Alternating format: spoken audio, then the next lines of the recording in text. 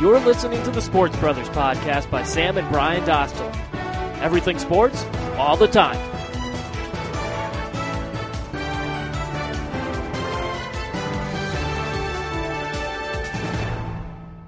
Welcome to another edition of the Sports Brothers podcast. It's your favorite podcast of all time.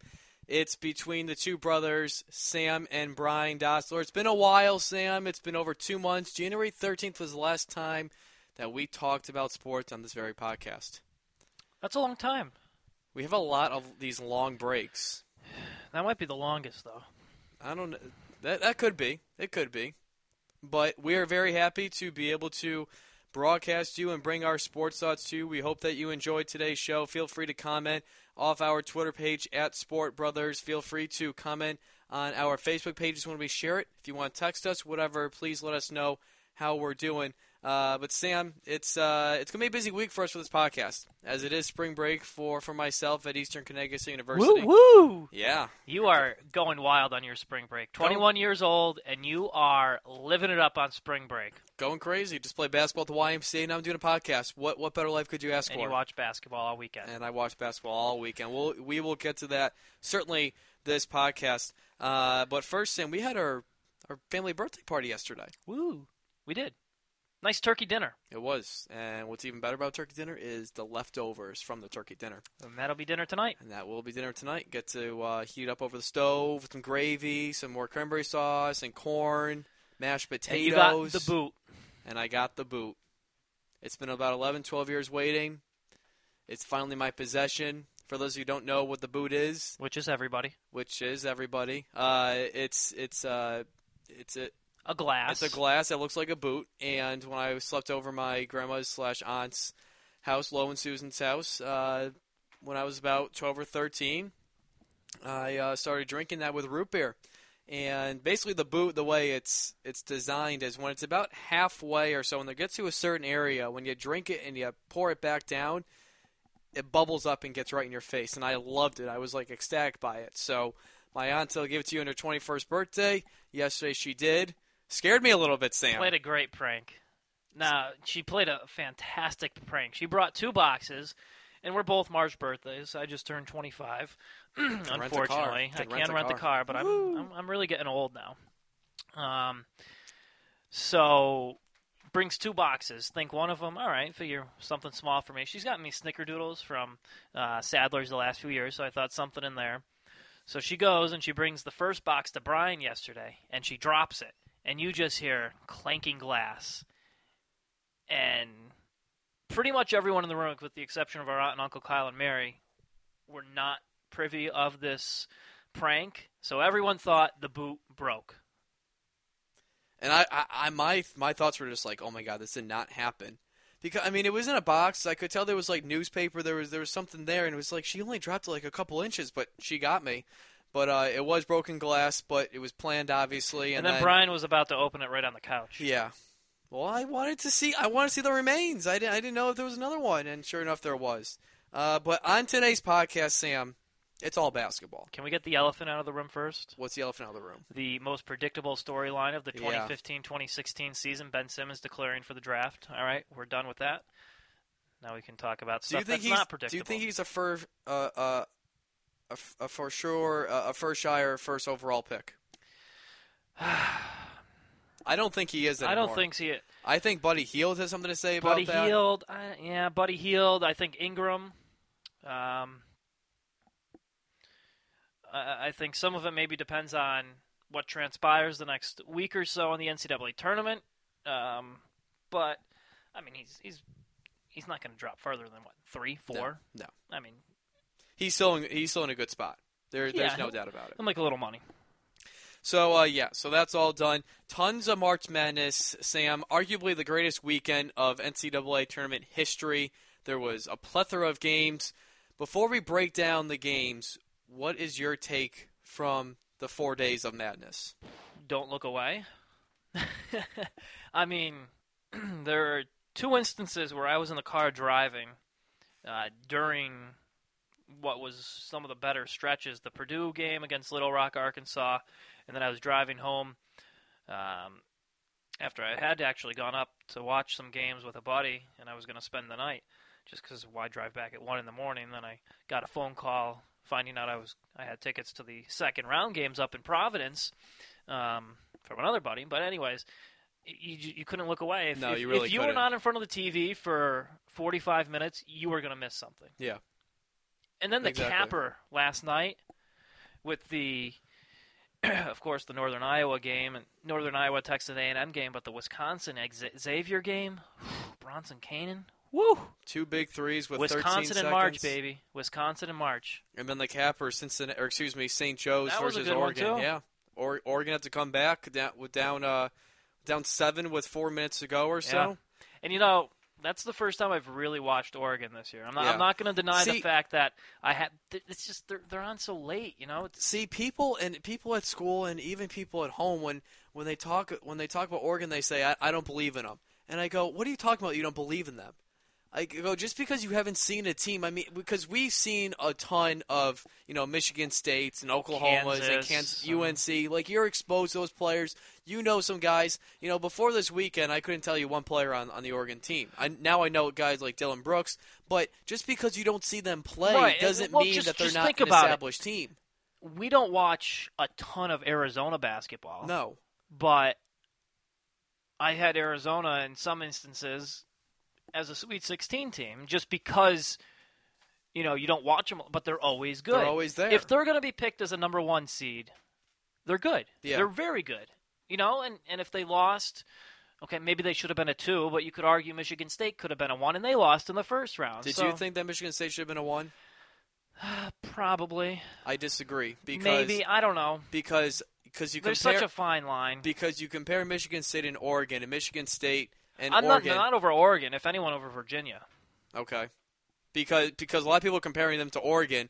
Michigan State and Oregon, they both won their conference tournament, but Oregon won the regular season. That's the difference. And Michigan State didn't. That's Michigan the State difference. didn't and then won. And Virginia, the only reason I say it is because they didn't win the regular season, and they didn't win the conference tournament. Yeah.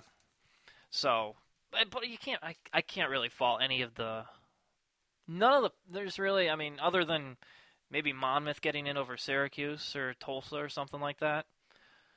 For the most part. I agree. Because I did my research after the committee and everything was displayed on CBS, and I go, with Louisville not in this year, with SMU not in this year, there's going to be 2 undeserving teams, in a lot of people's opinions, in the tournament. And Syracuse and Tulsa are one of them. And, 2 of them.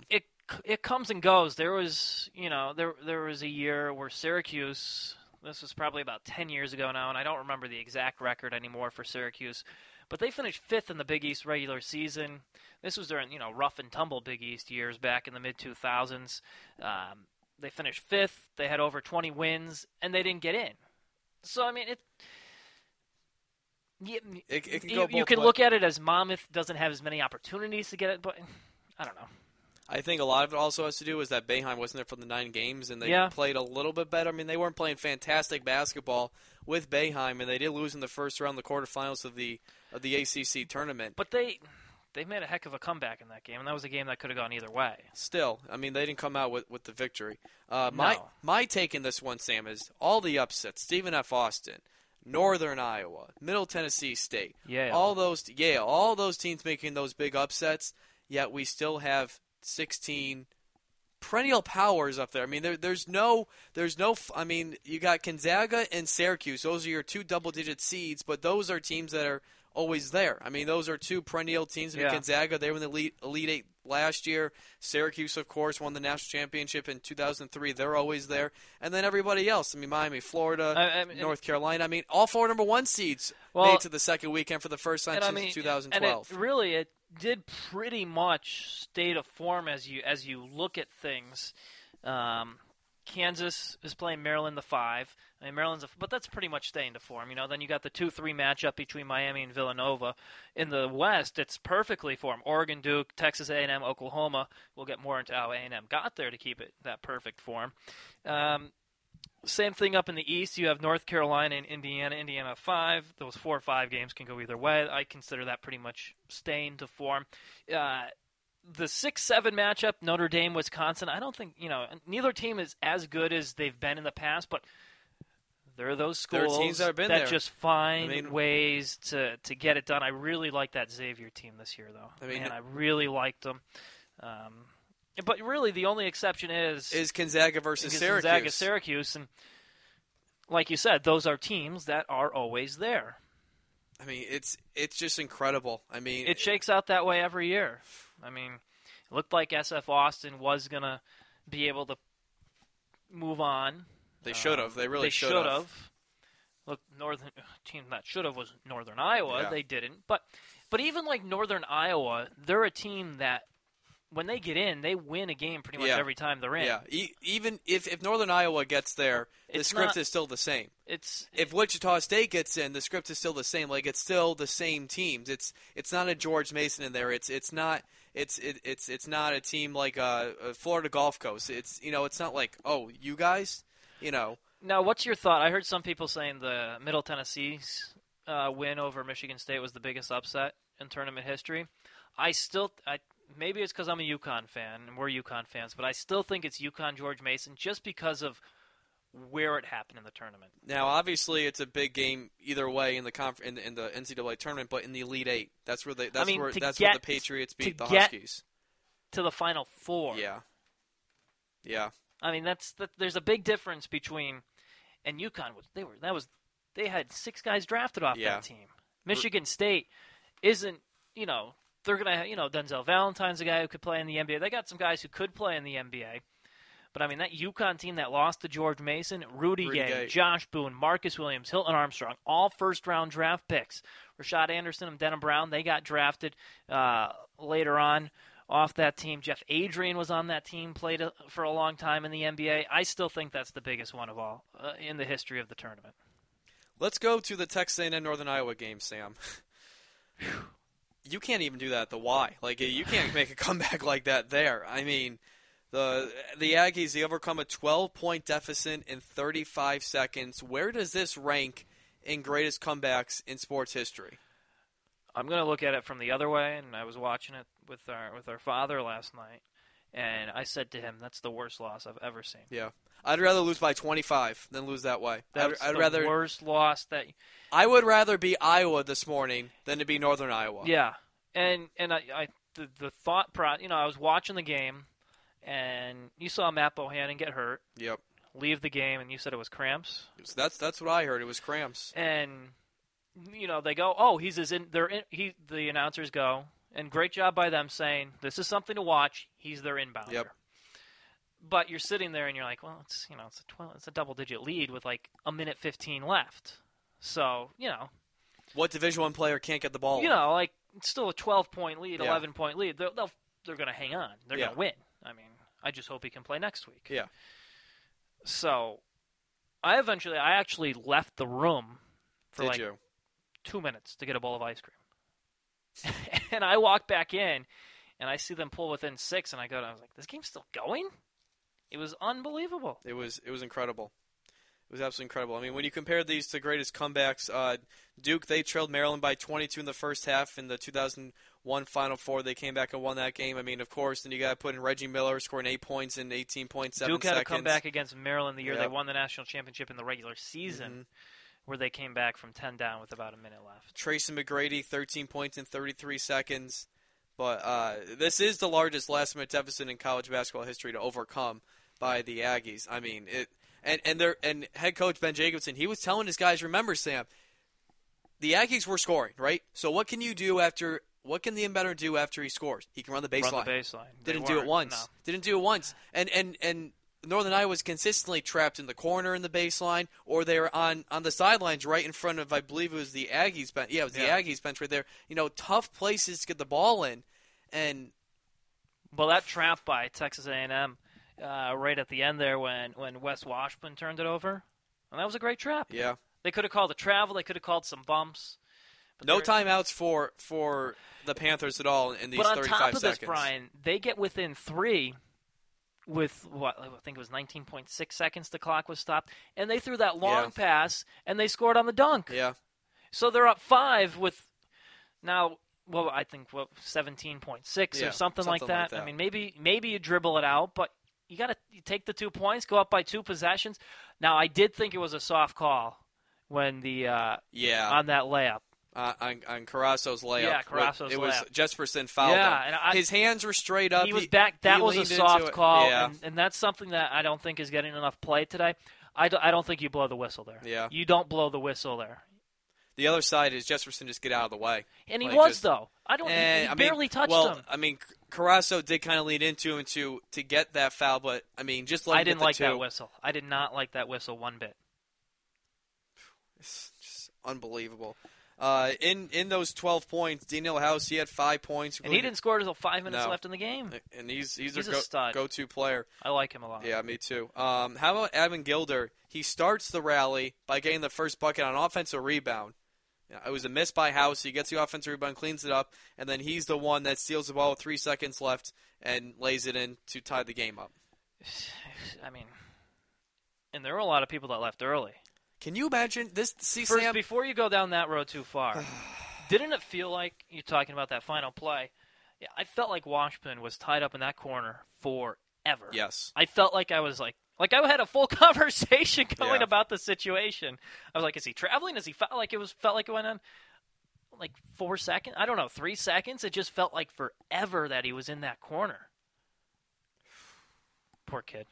God, poor Northern Iowa. I mean, the players, they got off the court pretty quickly, but the fans, they were showing them after the game. And you do have to give Northern Iowa a lot of credit. After falling apart there, because in overtime they played in hard. That first overtime, they could have won again. Yeah. If it was, I don't remember who took the wild shot. Like Jesperson. Yeah, it's like he pulled a Roscoe Smith. Yeah, it was like what do you? He launched it with like 3.5 seconds left. Carrasso had a chance to hit it. I know. Rebound. I mean, and that almost went in. Can you imagine that? Oh God. But I mean, and they shot it early when it was tied at the end of regulation too. I think it was Washpin who heaved it at the end of regulation. He caught it with like 1.5, and not that he could have got much closer, but he could have taken a dribble and at least got his momentum going in the right direction. But to get back to the point with the people leaving, I know one of the people who left early. Do you? Yeah. Mike Leslie, I interned for him up at ABC 40 in Springfield. He was working there as media, covering the event for WFAA in Dallas, and he wasn't covering the A&M game, and he had a 3-hour drive back. He'd been there all day, so he packed up, went to the top, watched, and was like, all right, it's over, because he posted a story about it.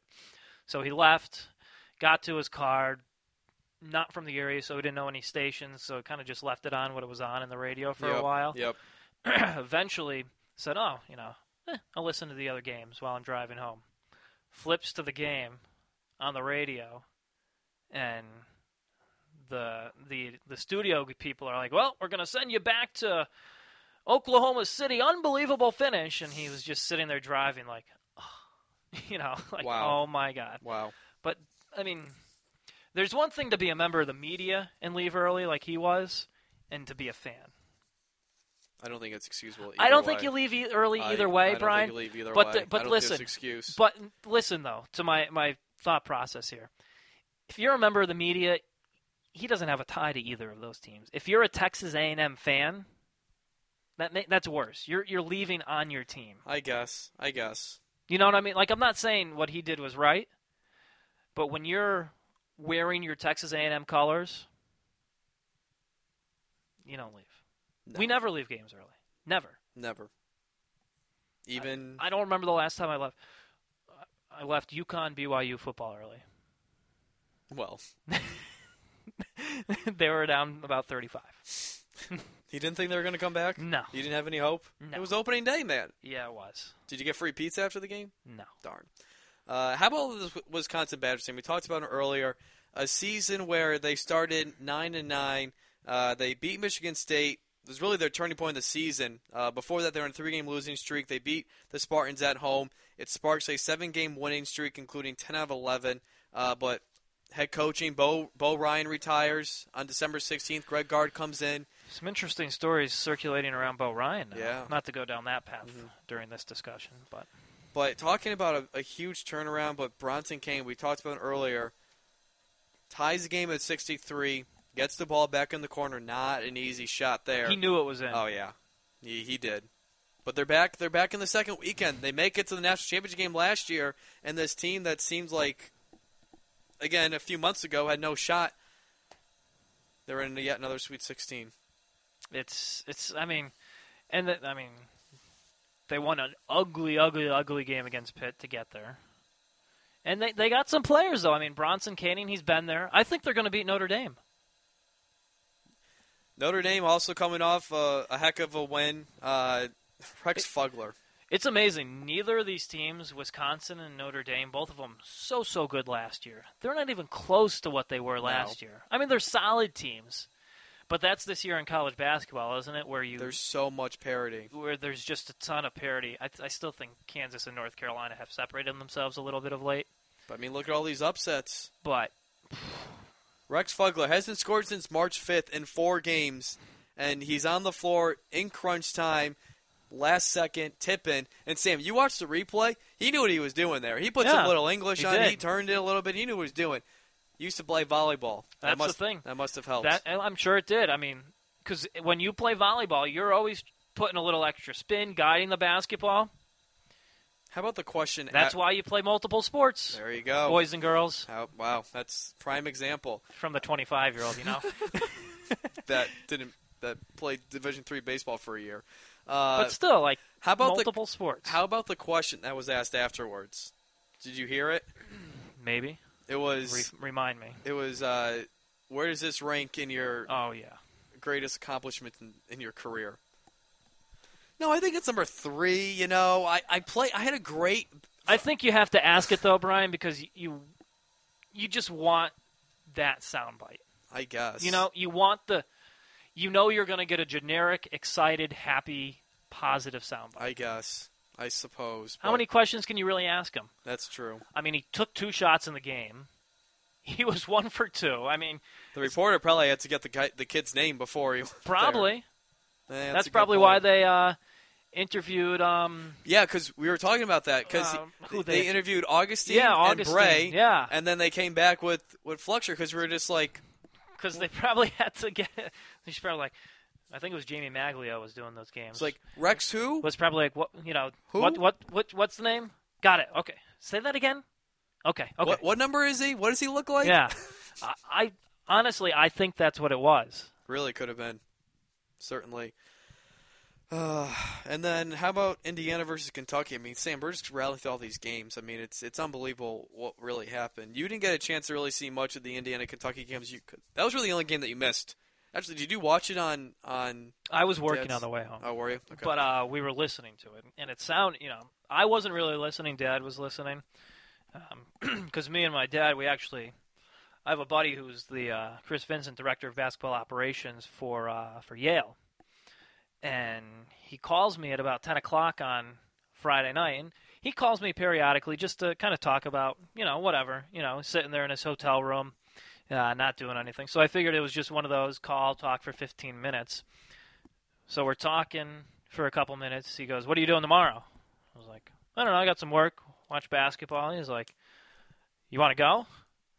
I was like, "Yeah." How many can you get? He's like, "How many do you need?" I was like, 2. He's like, "All right." So I called my dad. He's like, I need to get this in because he has the final list and then sends it in. So he's like, you got to let me know within like 15 minutes because I got to submit this. So I called home. I was like, "Dad, you want to go?" He's like, "Yep." Called back and went to the Wichita State Miami game. Miami, they are big. They're big boys. How impressive is Rodriguez? He's an impressive guy. Jeff Foote, former Springfield Armor great, graduate assistant on the Miami bench. And the Duke-Yale game, boy, if Yale didn't have that 10-minute stretch, they played with them the first 10 minutes of the game, and they played with them, obviously, the entire second half. They had that one 10-minute stretch, the latter portion of the first half, where Grayson Allen just went off. But I'll tell you, the Dunkin' Donuts Center, when Yale got within 7, I don't know if I've ever heard a basketball arena louder. Louder than the conference tournament for UConn last year. Yeah. Really? Yeah. How many people were there? 11,000. And it's such a great place. I know you've never been there.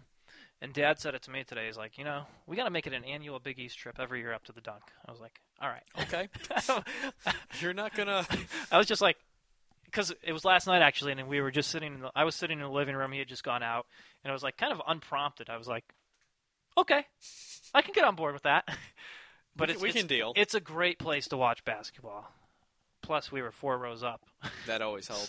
But it's a great place, great environment in there. And it's one of those games where there were a ton of Yale fans, and it was great to sit in the family and friends section, sitting right next to Yale star Justin Sears' parents. So it's a cool experience there. But then you know how it is, Brian. One, everyone hates Duke. Yep. The Miami fans that were there obviously don't like Duke. Same conference. And then there's a ton of Providence fans there. And you're going to obviously latch on to the New England team. Yeah. I mean, that's just... So was it a true road game? Did it feel like a true road game for Duke? When Yale was making their run and in it, it was a true road game for Duke. Yeah. I mean, there were... there's always a lot of Duke fans. But of the 11,000 and change there, I'd say probably about 8,500 was rooting for Yale. We're rooting for Yale. So how much were you actually rooting? Like, were you getting to as much as a UConn game during that run? Yes and no. Did you jump up in a fist pump? Or? I did some fist pumps. Yeah. You had the Yale sweatshirt on. I did have the Yale sweatshirt on. But I also, and I'd gone to a few games this year. This was my 3rd game this year. So you knew the players. So I knew the players, and I'd been following along because of my buddy, Chris. And so I was invested. It wasn't like I was just showing up, not having watched. But so I knew the players, knew the whole storyline, watched the game, obviously, on Thursday. But there's also the feeling of, especially sitting next to someone like the Searses, who, this kid, he's like the best player that Yale's ever had. Yeah. So I don't necessarily feel like I can just go all – just kind of out of respect for them and also out of the – this guy's been through the battle, so I can't be like, yeah. Yeah. I was into it. Mm-hmm. I was cheering. But there's that certain sense that fine line. Not quite UConn-esque. Yeah. This is the Sports Brothers Podcast with Sam and Brian Dostler. Here on this March 21st. Is today the first day of spring, or was yesterday? Yesterday, and it snowed last night, but it's pretty much all gone. It's all gone. Yeah. So, obviously a podcast today. We will have another one at the end of the week, and then we'll also be doing a podcast for a Major League Baseball preview, but we will put that up closer to when the regular season actually starts, since I will be away at school. Sam, a couple weeks ago, we were fortunate enough to work the American Athletic Women's Basketball Conference Tournament at the Mohegan Sun, working with Haley Out and Mark Hodgkin. We were doing some video editing, some highlights, and you did a lot of packages with interviews and some B-roll of highlights of the games. It was a fun experience. Yeah, it was. It's cool to kind of be part of something that big, Yeah. It's a well-oiled machine. I mean, we stepped right in and... Free food. That's always nice. It's just it's exciting to be part of something that's on national television. Yeah, I mean, nothing against Eastern Connecticut, Central, but it's a different feel. And what? Wow, just throwing Eastern under the bus. Didn't even I go said there. Central Connecticut. So? I'm just saying it's a different atmosphere. It's a bigger atmosphere. Let me tell you. I am very passionate about my Eastern sports. I'm not saying you're not. I'm just saying that there's a different level of professionalism. As far as just... We hold ourselves very I'm not professional. saying you're not professional. We wear shirt and tie during basketball. You have to wear polo and khakis for games. I'm just telling you, it's a different atmosphere when you're working at something that big.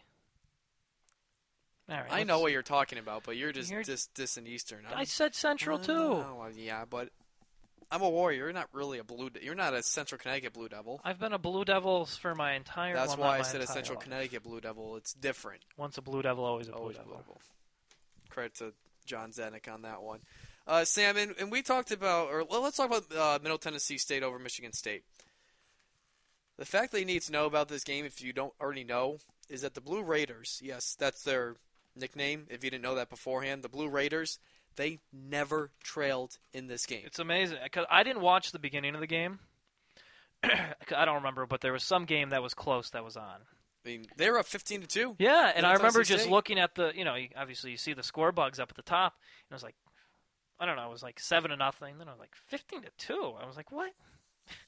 And there's a couple times in games like that where Michigan State, they tied it, and you're like, I think they tied it with like 7.5 minutes to go at one point. And you're thinking, all right. And you're like, okay. Playtime's over. They'll end up winning by 8. Yeah. Maybe, they go up by 6, it'll get back down to 2, but they'll pull away and they'll win by 8. But no, I mean, got to tip your hat to Middle Tennessee State had an answer for every Michigan State run. And that was a high-level game, too. Yeah. I mean, it's not like, Michigan State maybe a little asleep at the beginning, but it's not like they weren't. They just got beat. It's come to the point now, Sam, where you have to – I know this was a 2:15 game, but obviously there was tons of upsets. On Thursday, on the first day, we saw 2 12 seeds beat a 5 seed. We saw Yale take down Baylor, and who was the other one? We saw Arkansas Little Rock come back and beat Purdue. It's come to the point where when you're filling your bracket, and folks, take this advice for next year's bracket and moving forward for at least the next couple of years because that's been the trend. It's almost as dumb as not taking at least 1 or 2 1 seeds to the Final Four if you don't take a 12 or 5. You got to do it because 23 of the last 26 years there has been at least 1 12 beating a 5. And now you add on a couple 13s and a 14 now. I mean, a 15 is very, very rare. It's only happened 8 times. This year. I didn't take a 12 either. And as soon as I started watching the games, I was like, why did I not take a 12 over a 5? I don't know. I mean, you look at it, though, Brian. And I know because you see Arkansas Little Rock, and you know nothing about But you them. look at that one, though, Brian. Purdue choked that one away. I know. The only one that I really considered taking was – which one was it? Was it Yale over Baylor? No. I thought Baylor would be too good inside for Yale. They certainly weren't. How about No, they weren't. The rebounding? I didn't really feel confident in any 5-12s this year. But either way, you got to do it. I know. Like you just. I really didn't take many upsets. I took Northern Iowa. It's getting to that point. I mean, Sam, let me ask you this. Is it just that the talent has gotten better overall in college basketball in the last 10, 15 years where maybe in the past, I don't know, are the better players just better than they were in the past? So then the mid-major stars, they get overshadowed because every year we get these players. We get the Mekhi Masons of the world. We get the Thomas Walkups of the world. We get those players. I think it's a combination of things. I think it's a combination of the fact that some of the bigger teams, the bigger name teams, don't have their star players stay until they're juniors or seniors. I think that's a big part of it. While you have the teams that pull these upsets, a lot of the kids are juniors or seniors, so they've been through the battles. And I think there's more good players now, too. I really do. And I think the pool of players has grown where you're seeing a whole heck of a lot more international players. And they're not all necessarily going to that big-name school. You'll see international players pop up on these other teams, and they can be difference makers. I think that's a big part of it, too, the international aspect adding to that. You just think, I don't know, that's like Sabonis for Gonzaga, Because, I mean, if Stephen F. Austin completes the upset over Notre Dame... And I think they're really good. Thomas Walkup is the talk of the nation. He's really good. Very, very good. I mean, if they should have won that game. They really should have. And I think they might have been an Elite Eight team going up against Wisconsin if they had won. Walkup would be the talk of the town. He absolutely would. But as you mentioned, there's obviously a lot of one and dones. But this year there was also a lot of players, a lot of seniors. I mean, you look down the list of the teams in the Sweet 16.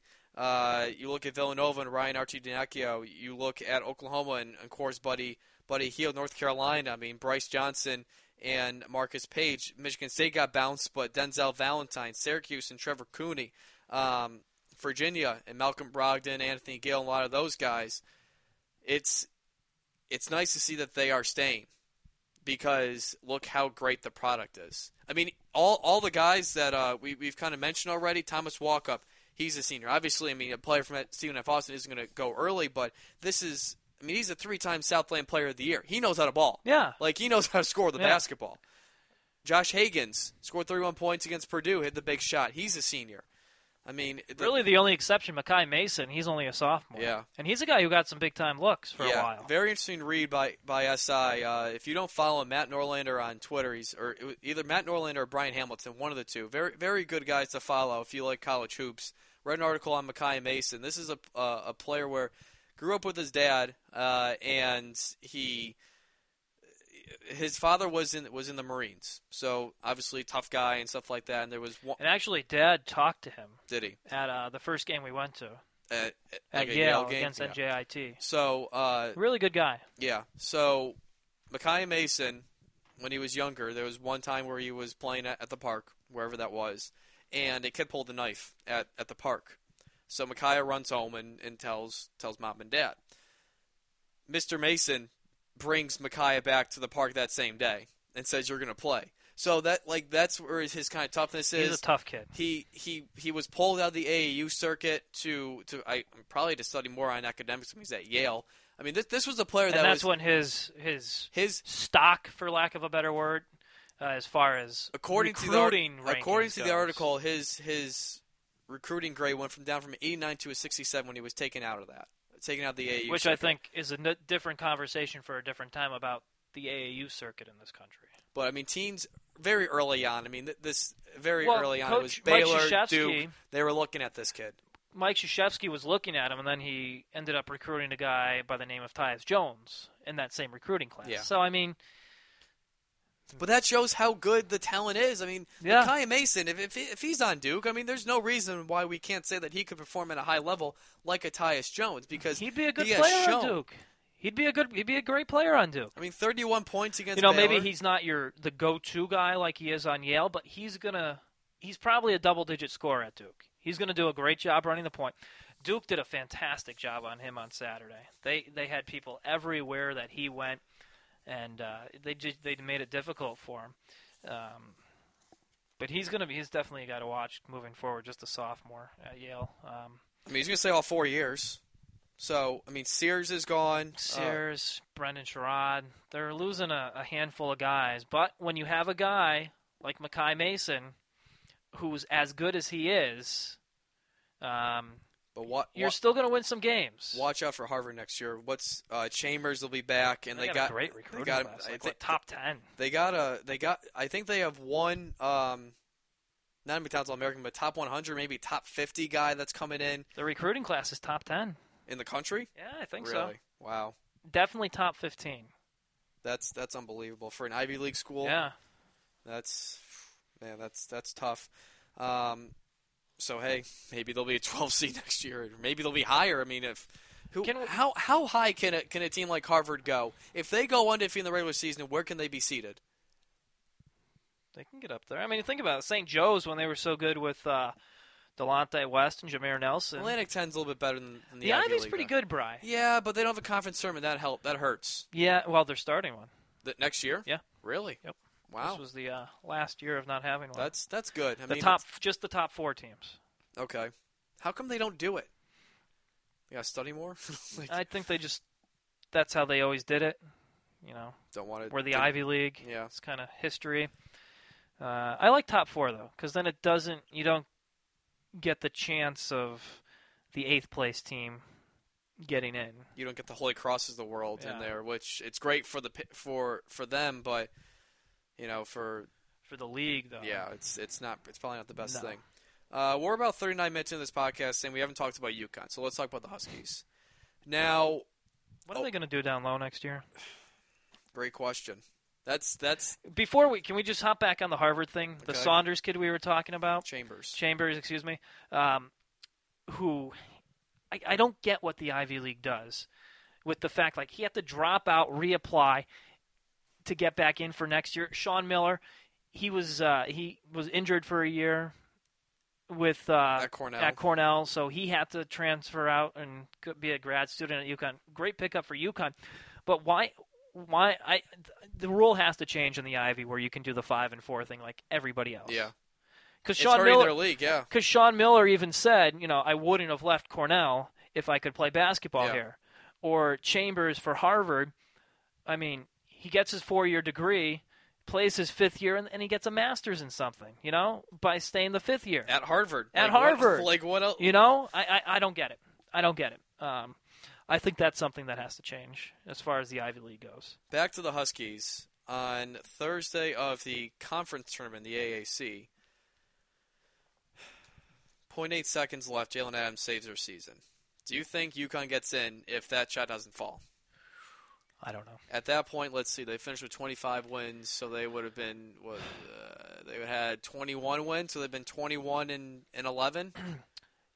If Tulsa got in after getting blown out by Memphis, I have to imagine UConn would have gotten in over Tulsa, and probably would have been the team playing Michigan in that play-in game. So, almost like that matchup better though. I know different confidence with UConn if they lose that game than winning the championship, obviously. But I figure they would have, if they beat Michigan, they would play Notre Dame. Really, I think they would match up pretty well with them. I mean, Notre Dame doesn't kill anyone on the offensive glass like a Kansas team does, or even Colorado with Scott there. But hey, they gave us some memories that we'll remember for a long, long time, including Jalen Adams' big three-pointer. And, they did about what I expected they would do. I thought it'd be a little closer against Kansas, but they stuck to kind of their MO this season where they have those 10-minute stretches where they just don't play basketball. They just can't hit anything. They kind of have some lapses on defense. And they hadn't seen a team like Kansas all year. No, not even close. I mean, a lot of teams haven't. They played a very good Maryland team earlier in the year. That was a game where they were down 20 and cut it to 2. Yeah. Or to 3, and then Ali got the technical. I mean, they played Gonzaga, who was highly ranked at the time. But obviously Gonzaga not as good as they've been in the past. But I don't know. I still think it was an underachieving year for this UConn team. Absolutely. I think this is a team that should have won at least 3 more games in the regular season. You do that, and all of a sudden you're looking at a 6th seed in the tournament. Yeah. I think if they had clicked on all cylinders all year, they were a team that could have been a 4 or 5 seed in the tournament. Yeah. And a team that had the potential to I definitely saw them as a second weekend team when the season started. They certainly have a lot of talent coming back and some incoming talent as well. El-Turkey Gilbert, a McDonald's All-American. Terry Larriere who transferred from VCU. Mamadou Diarra, a top recruit as well. Vance Jackson. But you said, Sam, who's going to play down low? I mean, you have Brima, you have Steve Enoch, but who else? See, this is where UConn has really struggled in recent years. They do have Zach Brown. Maybe Zach Brown will reclassify and come in next year. There were some rumors about that. I'd be just happy he comes on campus at this point. Yeah, that's an interesting scenario with him going back to Miami. Yeah, so hopefully he's in a UConn jersey. It's going to be – Brima has to improve. He does. Brima has to – He has no offensive post moves. No. When he puts his back to the basket on a one-on-one against somebody, he has no shot. No. And great defensively. Yeah, I don't know. They're going to be. I think they're going to be fantastic on the perimeter, and they're going to win a lot of games because of that perimeter play. Especially, you're going to have Hamilton, who I think really started to click that he can be a go-to guy. Hopefully, he carries that into next season. Although he struggled in the Kansas game, but just bigger, better at this point. Bigger, better, stronger defenders on him. Rodney Purvis is. Some people are saying we're wondering if he's coming back. He is coming back. Yeah, there's no question about that. And he even said he was. I mean, he wouldn't be drafted if he left. Well, he can go as a grad student. Okay. Yeah. Although I texted you about this, I was listening on Sirius XM radio to the college sports station, driving up to Providence the other day, the morning of the UConn-Kansas game.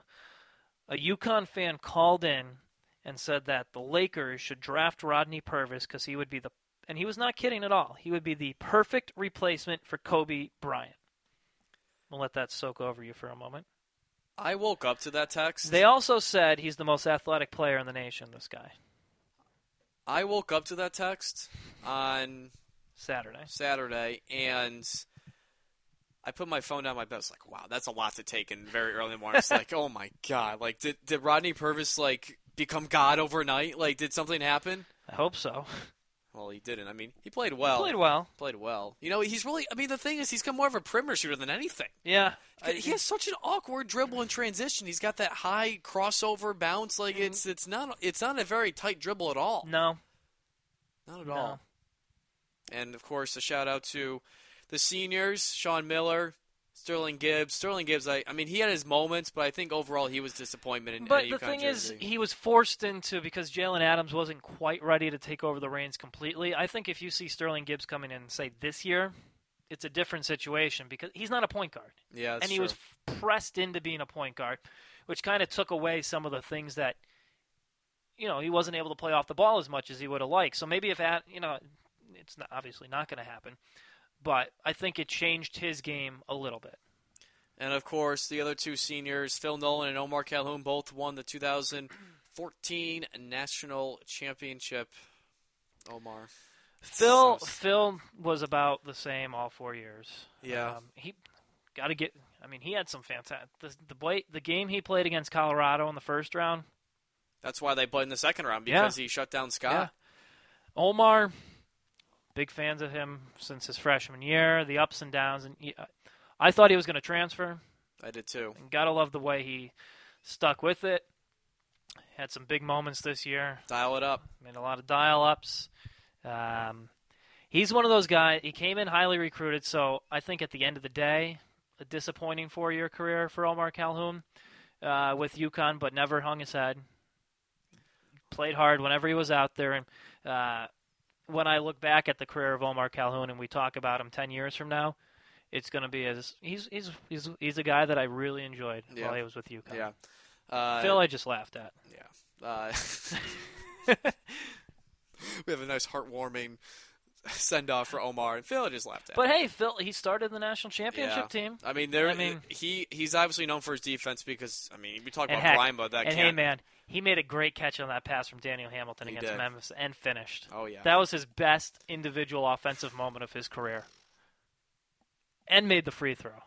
Omar Calhoun's biggest accomplishment, three-pointer against Georgetown his sophomore year. Freshman year. Boy, if that was like, say that was flipped and that was this year, because like, you know, we enjoyed Omar Calhoun his freshman year, but like we really fell in love with him because everyone hated on him. But but every time Omar scored, it was like Omar, like you know, like Mike Costantini and Nick Akinfori, they're obviously big UConn fans as well, but they don't see the love that we get from Omar as them. So we had some. Remember when we were down there for one of the games? I think it was the Tulsa game.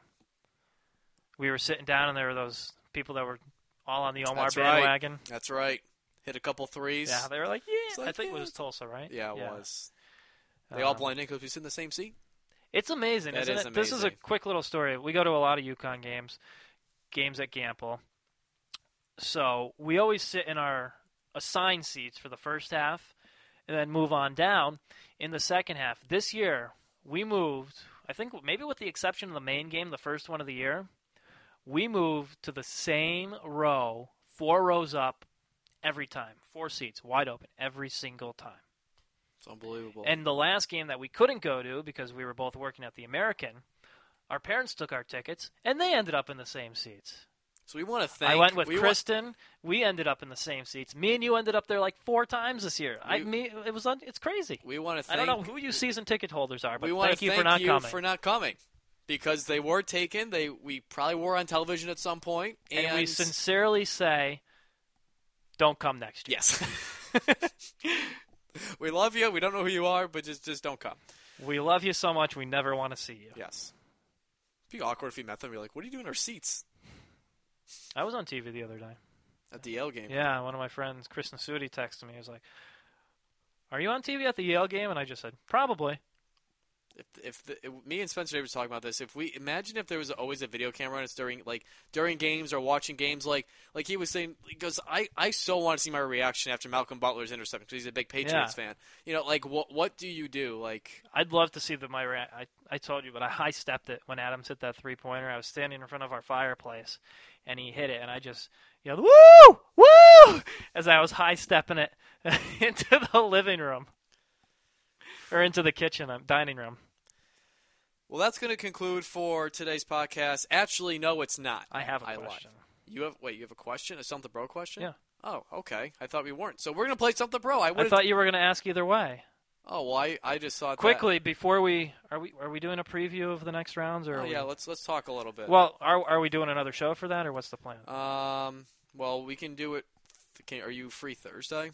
Yeah, we can do it on Thursday morning. No, Thursday before the game. So, listen back on Thursday for a preview of the Sweet 16 and moving forward. So we're going to cue the music? Yeah. All right, let's do it. It's time to stump the bro.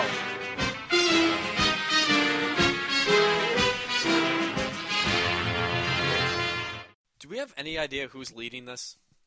I know I won summer of 2015. You won that, yeah. We'll have 7 of 5. And I think we're going to have a summer of 2016 to be able to put together something. Yeah. I'll go first. You ready? I guess so. There is one team that has made the Sweet 16 in 5 of the last 6 seasons. What school is it? I'm hoping you didn't see this email. I saw the email. You saw the email? On Wisconsin. Yeah. On Wisconsin. Man, I wasn't sure if you were part of the Russo email chain. Oh, I'm part of it. I'm part of it in 4 emails. Because I signed up, I did it for my school or 3 emails. I did it for my school email and then my 2 Yahoo accounts.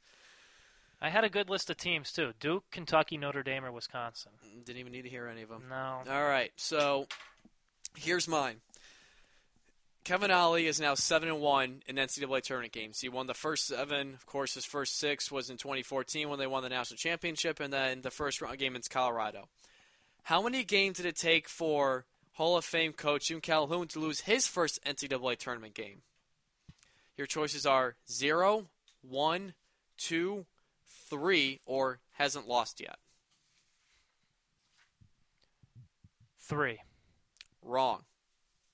1. In 1981, in his first time at Northeastern, the number 11 seeded Huskies defeated Fresno State in the first round, but then fell to Utah in the second round.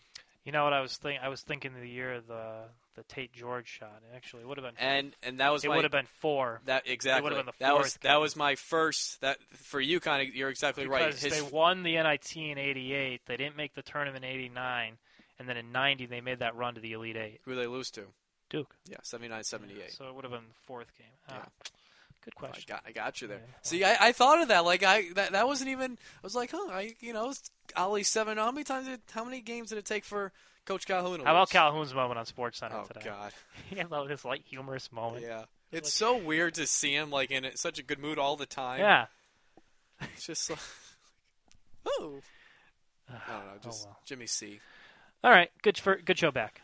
Yeah, it was. Next show will be Thursday. We will post it as soon as it's done, and then, as I mentioned earlier, we will have a Major League Baseball season preview. Mic drop. That's going to do it for today's podcast. You can listen to our podcast off the Nico Empire or off iTunes at the Sports Brothers Podcast.